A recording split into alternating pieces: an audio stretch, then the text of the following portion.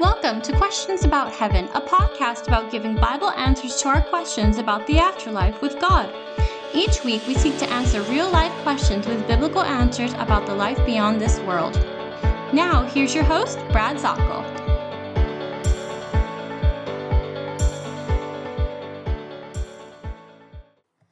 Good day, my friend. I'm glad that you're with me as we continue in our study of the book of Revelation. And we are in a very, very sobering narrative right now as we've started into Revelation chapter 6, which really goes into God's judgment against the rebellion and the rebellious. The rebellion of Satan, who is going to bring a mockery of God in the flesh, Jesus, the God-man.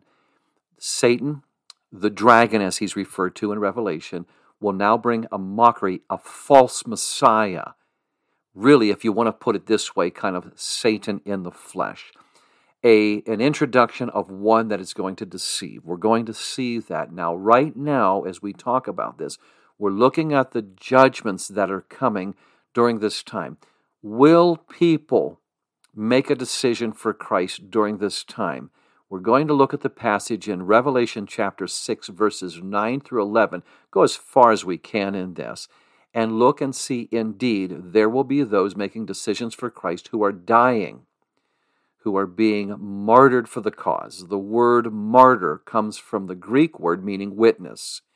And that's all it really meant. You know, I could be a martyr technically if in the Koine Greek, if I saw an accident or maybe a robbery and I was asked in court to be a witness. In the Greek, I would be asked to be a martyr. But see, in today's terms, it's so associated, the term of witness is so associated with the Christians standing up and telling what they had seen in the early church about Jesus, that they had been martyred, and those following those who had actually seen Jesus and been able to actually be alongside him.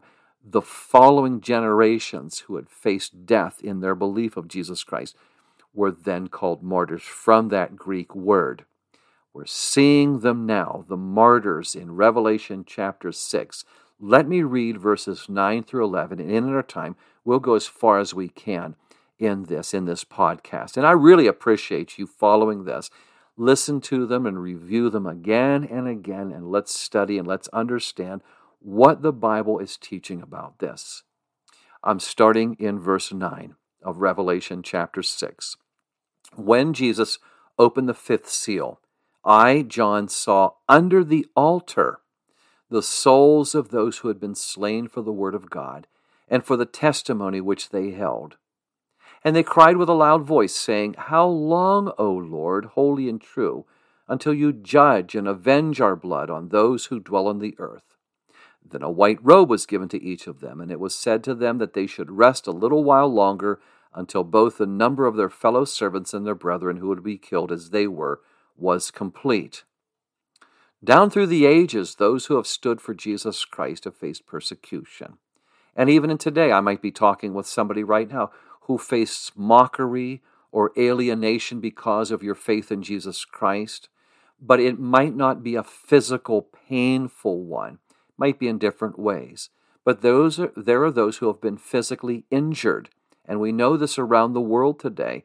There are those, and we pray for those, who have faced great, when I say great, I'm talking about massive persecution, limbs being broken, or actual brutality being put on them. A very shocking book, but I would highly recommend for you to read is Down Through the Ages, Those That Have Suffered for the Faith. It is Fox's Book of Martyr. Fox's Book of Martyrs. You will see it, and I believe if you go on into a search engine, it's easily accessible through many different ways to purchase this in Christian bookstores and maybe even in the secular place. Fox's Book of Martyrs. It's a very thick book, but it will take you down through the ages of those who stood for the Lord and how they suffered. And we see this constantly down through the ages on those who have suffered and those who have suffered the extreme penalty of from those governments that wouldn't have it, or those people, and they would suffer to death. we see now something that is telling us this. John is in heaven, and we find some very striking truths from what we see here in Revelation chapter 6, verses 9 through 11. This, first of all, tells us in heaven there's an altar of some kind. And we see this, when we're looking back in Leviticus, we will see speaking of the blood that is there at the altar and those sacrificial altars. That could be lining up with this right now. The under the altar is talking about those who, when you see the blood of Leviticus in those descriptions, the blood that was shed here, we see those that would pay the ultimate price in their physical life for standing for the Lord. They have been slain for the word of God. And when we see this, this is telling us that these ones are undergoing the persecution that is introduced by these first 4 seals. Those that have come through and would not be deceived by the deceiver, the white horse, and would face the bloodshed of those that would silence them and all. Well, when they are entered into heaven, they will see God the Father, and they will cry with a loud voice. They're crying out for revenge. Lord, when will you give us vengeance on this? When will you stand for us in there? When we do this, they are going to ask him, Lord, this has been the cry through the ages. Why do bad things happen to good people, and consequently good things happen to bad people? God, aren't you going to make this right?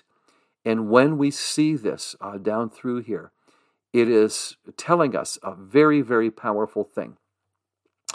What I see here, one thing is, when we get to heaven, will we see God the Father face to face? And obviously, here you see this.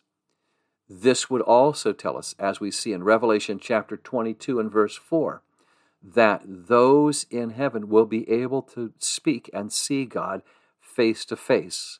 Revelation 22:5 says we'll even reign with him. Revelation 3:21, we will sit on the throne with Jesus Christ. So the intimacy with God, the Father, he's not afar off. That's one thing here. Another thing is they're agitated. They're crying out unto him, which also tells us, will we all be automatically happy in heaven? No, not at all. We see that there are differing emotions here because they're puzzled, they're questioning. And so there is thinking in heaven. There is learning in heaven. We're learning all of these things here as we see that. Now, then the Lord says, it was told to them that they should rest a little while longer. And so one thing is they're told, waiting. Well, that signifies time.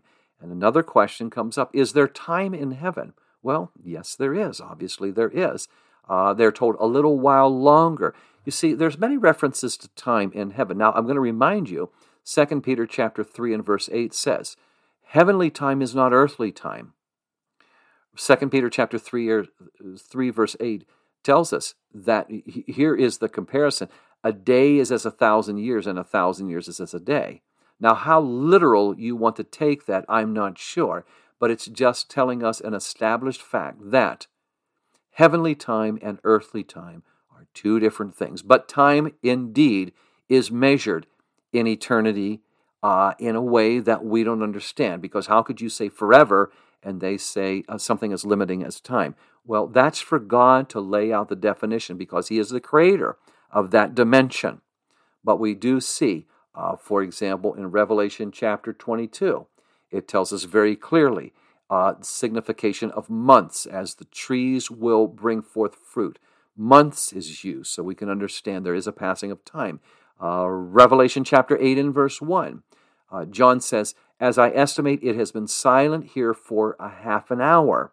He's making an estimation, but he can measure time there. And then right here it says, well, how long will this be? They have a grasp of a concept of time, and God says a little while longer.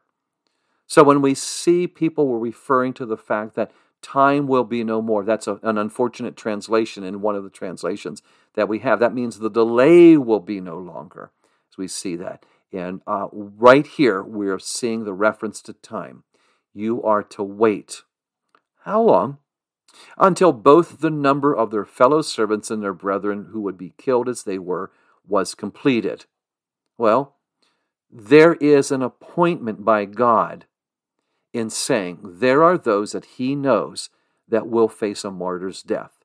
And he's saying this, when this is fulfilled, you keep seeing this, it is finished. We see it by Jesus on the cross. It is finished here. We see this also in God talking about this.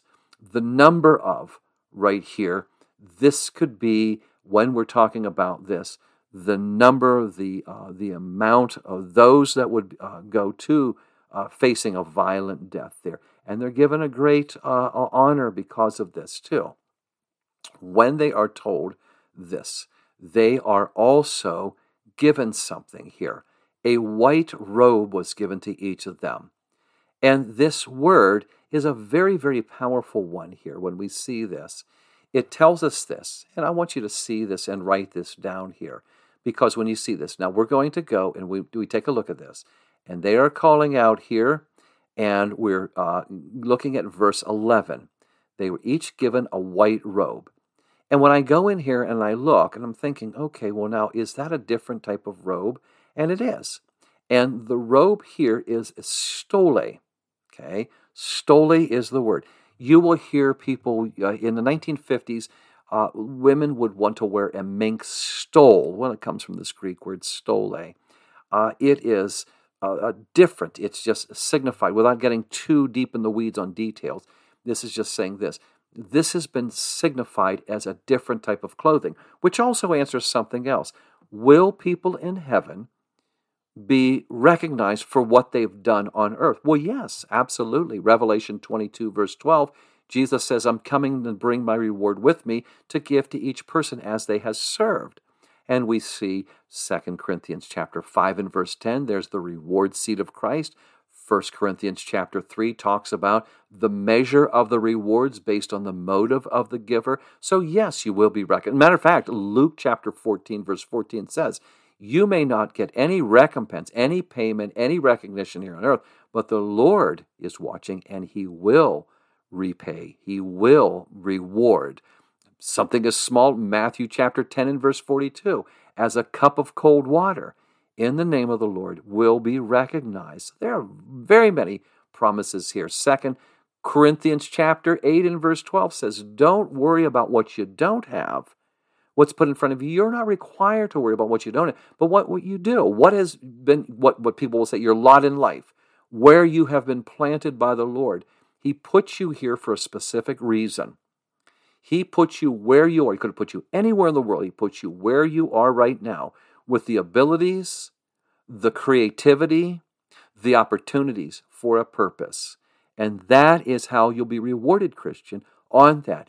1 Corinthians chapter 4 and verse 5 says, every believer serving will receive praise. It's a great, great promise here. So in the midst of this, as we look at the martyrs, we learn some very great heavenly truths. And I'll stop there for right now, and we'll continue on with this as we look at the judgments, and also in the judgments against the rebellious, but also the rewards for the righteous. Thanks for joining us this week on Questions About Heaven with Brad Zockel of the Xulon International Bible Institute. Be sure to visit our website, xulon.org, to learn more about our Bible ministry. That's xulon.org. While you're at it, if you found value in this show, we'd appreciate a rating on iTunes. Or if you simply tell a friend about the show, that would help us out too. And keep an eye out for our upcoming ebook, Questions About Heaven. Thanks, God bless you, and have a great day.